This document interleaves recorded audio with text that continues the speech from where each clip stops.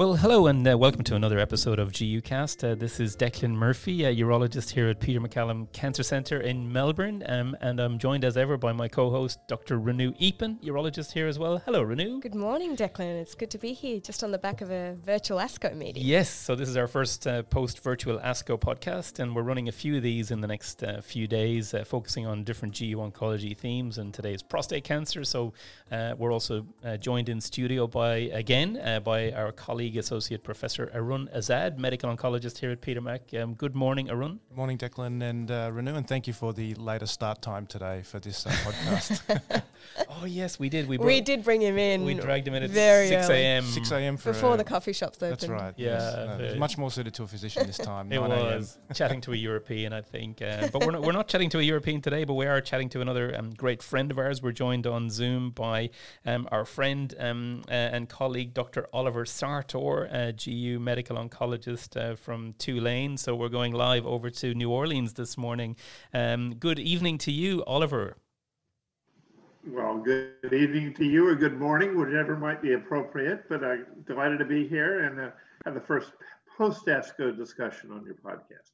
Yes, well, thank you, and it's lovely to see you on our screens here at Peter Mac. You've been here, of course, in Melbourne many times, and as we were just chatting before, we miss having our friends come to visit, but at least these sort of forums, podcasts, and Zoom and virtual meetings give us a chance to chat. And I suppose before we kick off, and we're going to try over the next 30 minutes to just get through some of the really big highlights, the big messages that we're all interested in, but we could spend hours talking about ASCO prostate cancer, of course. But before we do that, what did you think of the virtual ASCO experience, Oliver? How was it for you? Well, you know, I learned a lot, but I didn't have as much fun. You know, as you mentioned, seeing your friends, seeing your colleagues, being able to grab a glass of wine, go out to dinner, you know, that's part of the ASCO experience, and probably the richest part, where you can relax a little bit and discuss a little bit about science, but at the same time, see your friends and catch up a bit. And that part I miss. Yeah, I'm sure we did all. And it is hard to imagine, especially those super gigantic large-scale meetings like ASCO, you know, continuing or at least restarting in their present form in these gigantic conference centers with thousands of hotel rooms, etc. Anytime soon, I think it'll be a hybrid type of format. I'm sure there will be physical meetings, but I just think the scale of the physical meeting will contract. We won't be walking 2 kilometers to the next poster session to sit in a room with maybe a small number of people, and it's all kitted out for the AV and so on. I suspect that hybrid meetings will be the future. So we have a few topics that we've already agreed with you beforehand by email.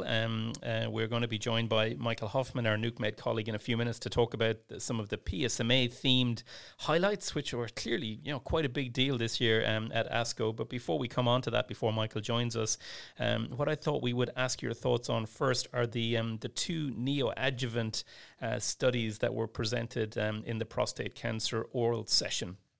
And so we haven't got time to sort of run through the detail of these 2 studies, but anyone who's seen it or indeed looked at the Euro Today website, which has some great summaries of all the ASCO highlights, briefly, these were similar patient populations, so patients with classic sort of high-risk prostate cancer that we know have high biochemical recurrence failure rates and so on.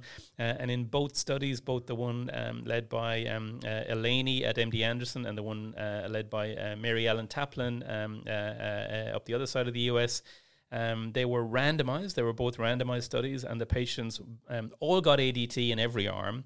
And in each of the arms, they had increasingly intensive androgen suppression. So ADT plus apalutamide plus or minus abiraterone, and vice versa in these studies. 120 in one study, and how many was in the other? 65 in the other. So similar, the sort of size I suppose we've seen in neoadjuvant studies over the years. And I'll ask you for your thoughts on it, because my thoughts are that, when we look at classic outcome measures in these neoadjuvant studies like pathological complete response or minimal residual disease rates, I think the results are pretty dismal. Complete response rates of 3 or 4% and minimal residual disease rates of 10 to 20% or thereabouts. What are your thoughts on what these 2 oral abstracts told us about neoadjuvant strategies for high risk prostate cancer? I I have a tendency to think about clinical practice because I am a practitioner in addition to being a translational scientist. And what I'll say is that I'm still trying to really determine exactly how this is going to influence the patients that I see in my clinic. I have been underwhelmed with the data today in terms of the actual pathologic effects. There's a little bit of clinical effects, and Mary Ellen Taplin has presented a little longer follow-up indicating that there might be some clinical effects for those individuals who have a very nice pathologic response. But does it really make a difference? We're going to need a different type of trial design, a different type of endpoint. And so far, I'll tell you that it's not that impressive to me. Now, maybe I'm just looking at it with the wrong lens. Maybe I'll be more happy when I get to see longer term follow-up. But right now, I'm not that impressed by what I see. I'm not sure it's going to change clinical practice as much as this endeavor might hope to at this time. And similarly with the PUNCH study, I suppose, bringing docetaxel into that setting, again, very large study, but we haven't seen a big needle shift run, have we, in these neoadjuvant strategies? And there are some finer elements of Eleni's study about the tissue predictive markers they used on the tissue, on the biopsies, etc., that maybe we're drilling into. But do you think we're barking up the wrong tree on these neoadjuvant strategies? Yeah, Declan, I mean, it's a great point, and I agree with Oliver that, you know, the first question I have is when I look at these studies is this going to make a difference to patients? We can do biological studies and translational research, but is this going to make a difference? And, you know, neoadjuvant studies in prostate have been going on for the better part of 2 decades, and I don't know that we've shifted the needle in that time, not substantially. So I admire the persistence, and, you know, you do get rich repositories of tissue for biomarker analysis, but I don't think we've shifted the needle. So we're a bit cool on that, I think. And Renu, so on a different slant for neoadjuvant strategies, you're now doing a PhD on a study that we just opened last week, actually. That's right, the lutectomy trial, part of our Movember Foundation grant trials, and we're about to start recruiting soon. We've got our first patient lined up, and this is looking at lutetium PSMA given prior to radical prostatectomy in men with high-risk localized prostate cancer. We're hoping to recruit 20 patients over the next couple of years, and the first 10 will get 1 cycle, and hoping to increase that to 2 cycles for the second cohort of patients. So we're really excited. We've got patient number 1 lined up. Yeah, so we can chat about that in more detail another time. I know Oliver has a lot of interest in this, and we'll move into PSMA now, but that's the idea, not doing an ADT strategy, but instead taking patients with a very high SUV max and giving them some lutetium pre-op to see what we see. And actually, dosimetry is our primary endpoint, and we'll come back and speak to you about that, Oliver, because you're very knowledgeable on this radioligand therapy area. But on that note, we will move now to talk about some of the PSMA highlights from ASCO, and I'm pleased to see that Michael Hoffman has joined us on the Zoom call as well. Michael, good morning to you. Michael Hoffman, professor in our nuclear medicine department here, and who leads many of our PSMA imaging and indeed therapy trials at Peter Mac. And Michael, before you come on the line, what I want to do is just play you a little snippet of Oliver Sartor, our guest this morning. He was on Euro Today yesterday discussing highlights from the meeting with Alicia Morgans, and here's what he had to say about the therapy study. Well, first of all, let me say that I wish I were so clever as the Australians, because they always seem to come up with such great trial names and nomenclature. So I'm not as clever as they are. So what about that for an introduction, Oliver? That's a surprise to you. I stole that off Euro Today this morning. I'm in total admiration. I don't know how you guys do it. So therapy is just perfect, absolutely perfect. So, Michael, good morning. Good morning, Declan and colleagues. Thank you, Oliver, for that wrap of the therapy name. I must admit, I find trial acronyms that don't tell you something about the actual trial annoying.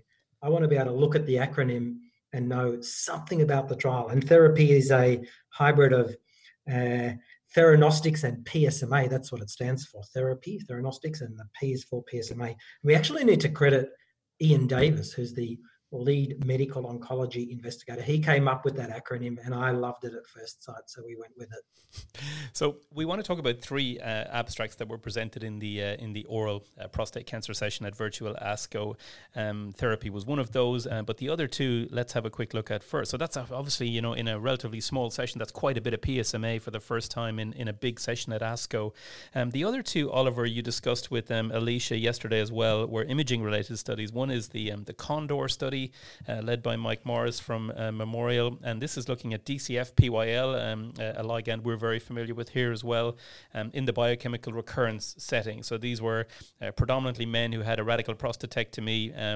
I think the cohort size was about 217 patients, 14 sites, and they all had DCF-PYL with a median PSA of around 0.8. So relatively low, but not super low, I would say, by our standards, biochemical recurrence. And what this was looking at was what they called correct localization rate, which you explained very nicely to Alicia as well.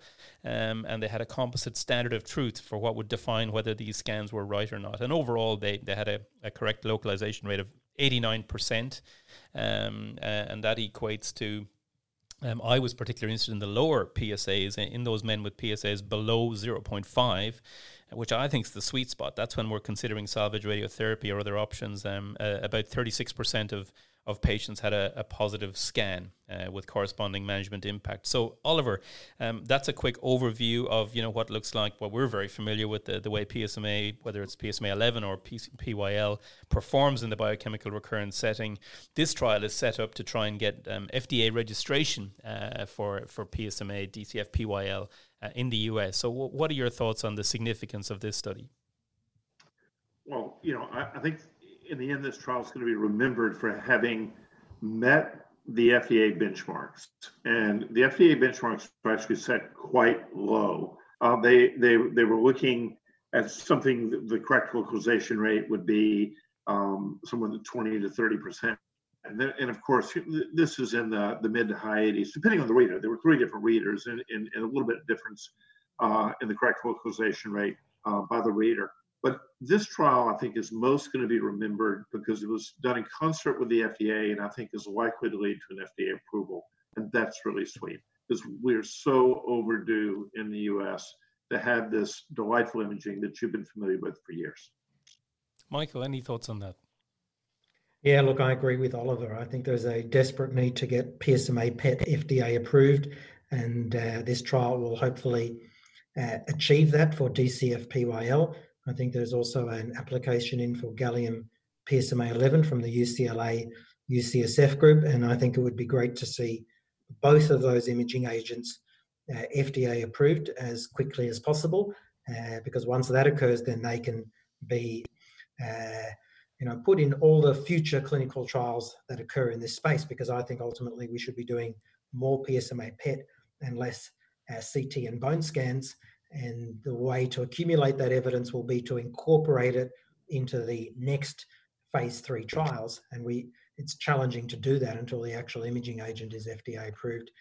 It's an interesting trial from a design point of view. The CLR, correct localization rate, is a very intriguing endpoint. Declan, you'll be very familiar with your own trial, the Pro-PSMA trial that was published in The Lancet only a few months ago. And we had to adopt, we didn't use that terminology, but if you look at our endpoint, there are some similarities. It was a composite endpoint. It involved both histopathology, but also other parameters that could lead to a true positive. And I think you need to do that because it is simply not feasible to biopsy every lesion in men with metastatic disease. And also, histopathology is subject to sampling error. So we do need more endpoints similar to CLR, depending on the trial. So it's great to find that. Yeah, and I think that is the take-home message, which we'll all welcome, having this agent FDA approved in the US for biochemical recurrence. But the other abstract is different for two reasons. The one presented by Tom Hope, it was using PSMA 11, so gallium-68 generator driven, and it was a prospective study in the primary staging setting, but particularly looking at pelvic lymph node positive rates at radical prostatectomy. So they had it's actually a part of a larger trial of over 600 patients, but they reported the 277 who had a radical prostatectomy over on the west coast of the US, and they all had a PSMA 11 scan prior to radical prostatectomy and lymph node dissection. So a relatively high risk or high intermediate risk like pro-PSMA population, and the positive scan rate for nodes was 14%. So what we're interested in is the sensitivity, the positive predictive value, and so on of this study. And there, I must say, typically, as we see as well, specificity very high, 95% specificity. If these things light up, it's always right. But they seem to be a little disappointed in their sensitivity of about 40%, with a positive predictive value of 75%. And I must say, I thought that was probably about right. Realistically, that's our experience. If you're comparing imaging, even very good imaging with histopathology on lymph nodes, we don't expect to see very high sensitivity in my mind, but 40% is the sensitivity that they reported. So Oliver, what are your thoughts on this? Yeah, well, I think you said it well, Declan, that histopathology is under a microscope, and no imaging is ever going to recapitulate what a microscope can do. One of the real problems is the sampling errors, and Tom, in his presentation, pointed out several instances where he thinks the scan was really right and the actual lymph nodes were wrong.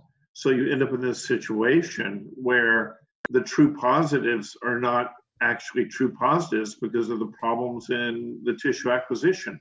Now, one thing he did point out, and I think this is helpful, that if you looked at some cross-sectional imaging, the CAT scan and MRIs, and you got nodes that were a little larger than a centimeter, then the sensitivity would go up to 0.68. And if you looked at those with a higher PSA, and the median was about 11 in that trial, that you ended up with a greater sensitivity in those with a higher PSA. Again, sort of intuitively obvious, but the problem is that it is extremely difficult to prove that a positive scan represents a positive event, but histopathology is your gold standard. And I'm more liable to actually believe the scan than I am the histopathology because of the sampling error. You don't have any sampling error with the scan.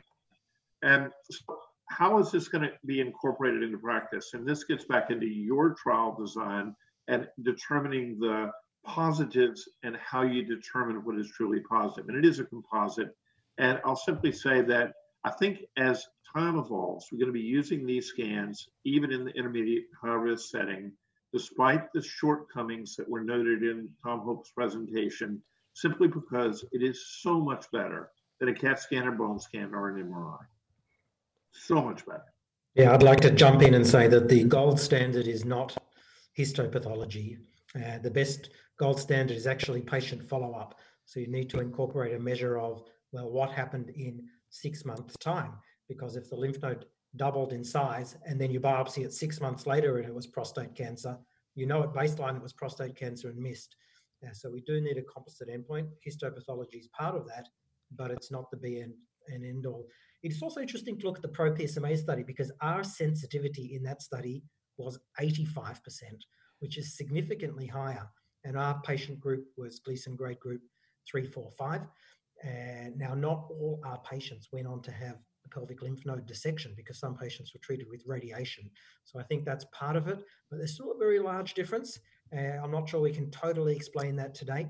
It would be interesting to look at some central reading and see how our reporting sensitivity, does it differ from other places in the world? I'm not quite sure. There's a few unanswered questions there.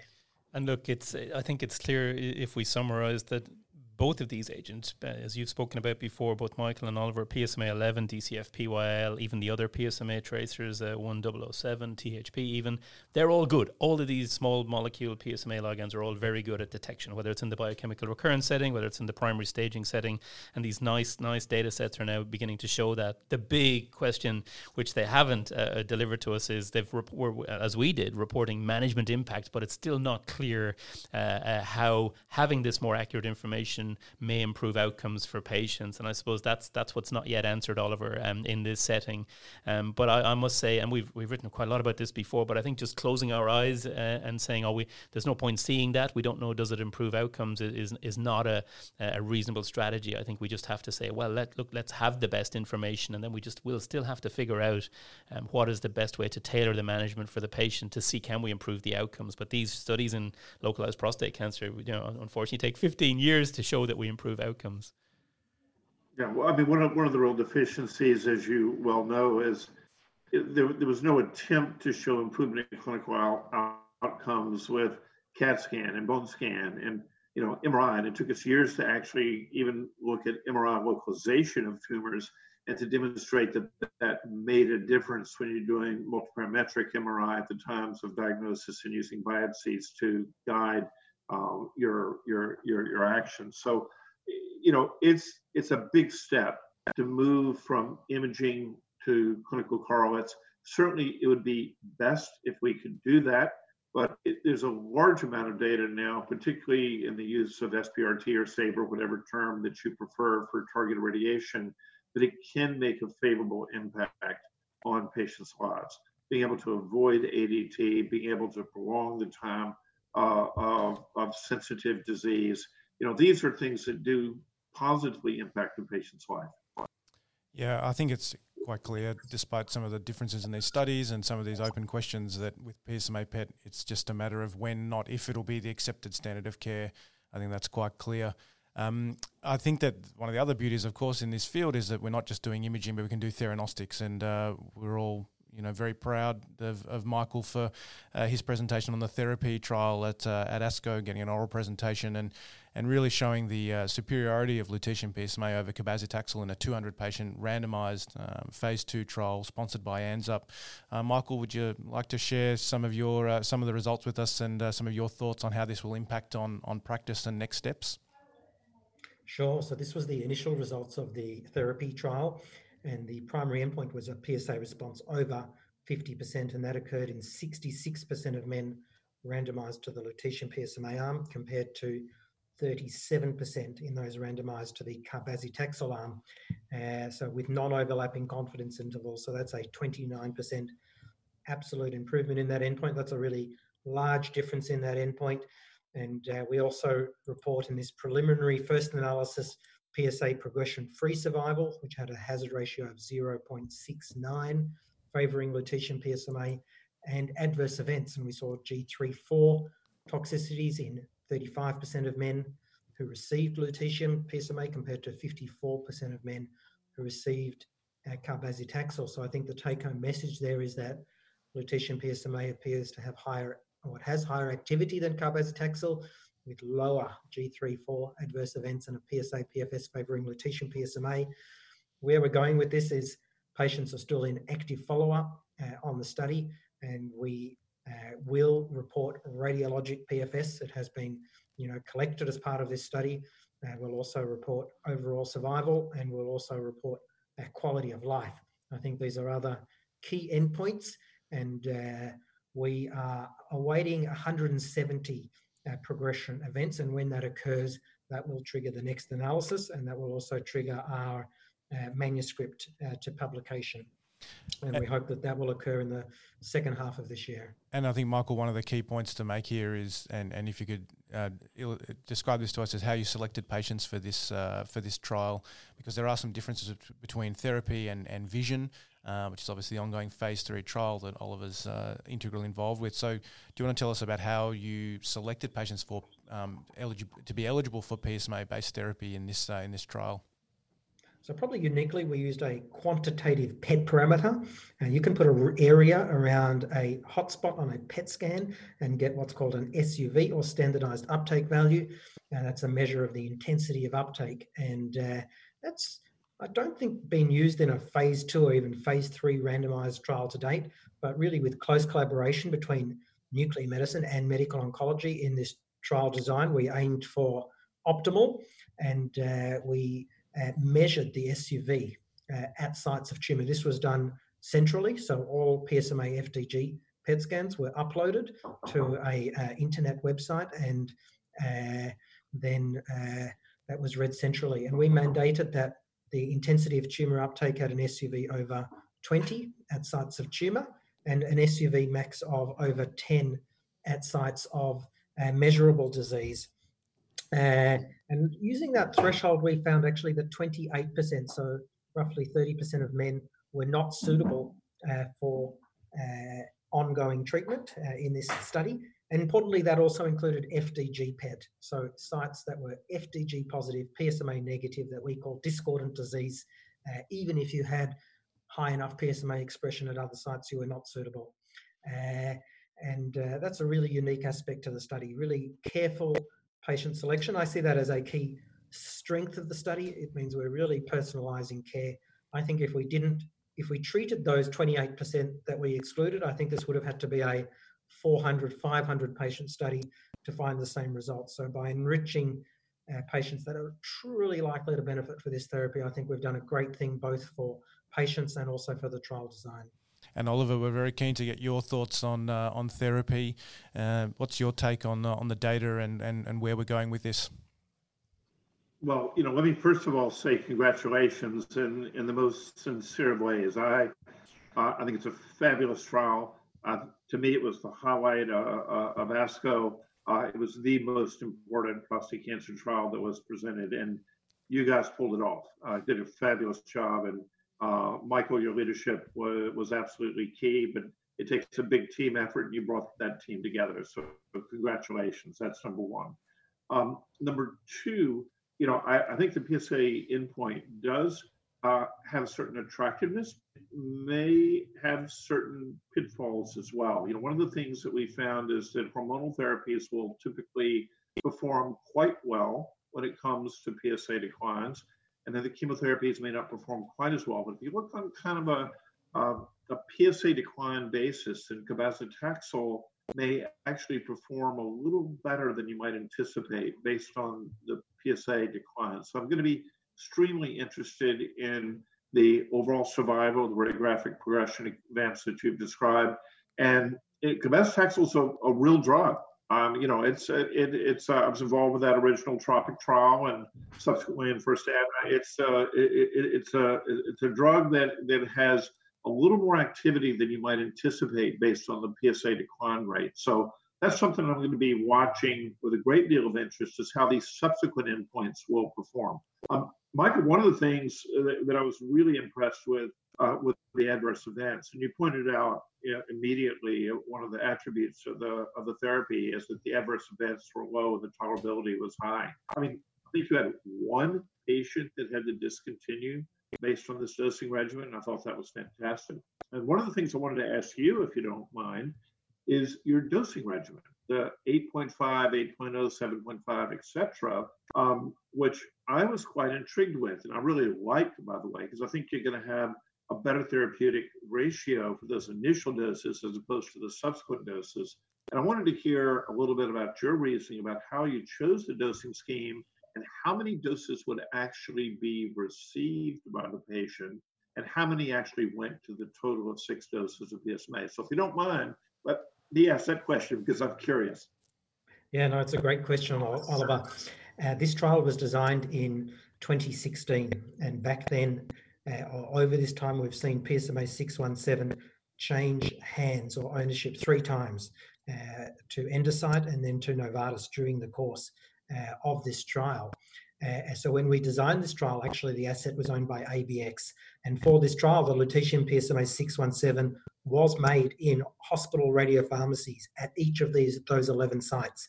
That's quite a different model to the VISION trial, where obviously it's made commercially and centrally and distributed to sites. That gave us a little bit of flexibility, because it means as we design this trial, the hospitals making it on site could choose exactly how much administered activity to deliver to the patient. That's a little bit more difficult if you're going to distribute it centrally. You'd want a more fixed standardized dose. It makes it more commercially viable. So that's one of the reasons we just had that flexibility. Perhaps if we were redesigning this trial today and it was central production, maybe we would just choose 7.5 gigabecquerels like the VISION trial. It's perhaps not as optimal, but it's pretty good. And does it really make a difference? I don't know. In the end of the day, we want this therapy to be widely available to men, and therefore we need a a practical approach. But the rationale there was that your dose actually should be associated with the burden of disease because you get a sink effect. The radioligand gets taken up into tumours, and whatever's not taken up into tumours goes to your salivary glands and is renally excreted. So if you've got a bigger tumour burden, you need a bigger dose of the compound. And it stands to reason at the beginning, you've got the largest burden of tumour. So we start with 8.5 gigabecquerels, and if you make it to cycle 6, you get 6 gigabecquerels. And we also incorporated a 20% dose reduction. If you had a G3 thrombocytopenia, you then had a 20% dose reduction thereafter. And I think this is slightly more optimal than the fixed dose, but to be honest, in our current trials, the PRINCE trial and the LuPARP trial, particularly the LuPARP trial, which is our combination with a PARP inhibitor, we've just gone for a standardized dose of 7.5 gigabecquerels like the VISION trial. I think it would be difficult to show superiority of our regimen versus a fixed 7.5 gigabecquerel. You probably need to undertake another 500 patient study to do that. I don't know that anyone's ever going to do that. Your other question was around numbers of how many patients got to the 6 cycles. I just don't have that information in front of me, so I'll have to take that question offline and get back to you. Okay, well, thank you very much. And I mean, the reason I ask is, there's clearly in my mind a little more punch to those first, second, or third cycles as opposed to the fourth, fifth, and sixth. Yeah. And the utility of the subsequent cycles, particularly when you may be diminishing the target, I think is a little bit debatable. And of course, I've been part of those debates in combination with AAA, Novartis, and Society, et cetera. But nevertheless, I think there still is a bit unknown about what might be the optimal number of dosing. I've certainly liked your dosing schema and the way you explained it. It doesn't go to a tumor, it's going to go elsewhere. And there's this yin and yang principle, which you've showed through some of your prior studies, which I think is very valuable for clinicians to understand. Yeah, so lots of work to be done moving forward. I mean, there's interesting work out of Weill Cornell where they've given 15 gigabecquerels of lutetium PSMA-617 in 2 divided doses at 2 weeks apart as a general theranostic principle. And we see this from radioactive iodine in thyroid cancer to lutetium dotated neuroendocrine tumors. Your first dose is probably the most important. After that, your tumors do develop some radio resistance mechanisms. So we don't see a lot of toxicity with this agent. So there's certainly move that administered radioactivity higher. Maybe we should be giving more like 15 gigabecquerels, even 20 gigabecquerels for that cycle 1. And who knows what we will see. There's a lot of unknowns. So, and of course, later in the year, Oliver, sorry to cut across you, we are looking forward to you reading out VISION, we hope. The big VISION registration trial is fully accrued and you're just waiting on events. So later in the year or early next year? Possibly. We have some hopes for ESMO, but it's an event-driven trial. And I will say that some of the events have been a little slower to appear than they might have been anticipated.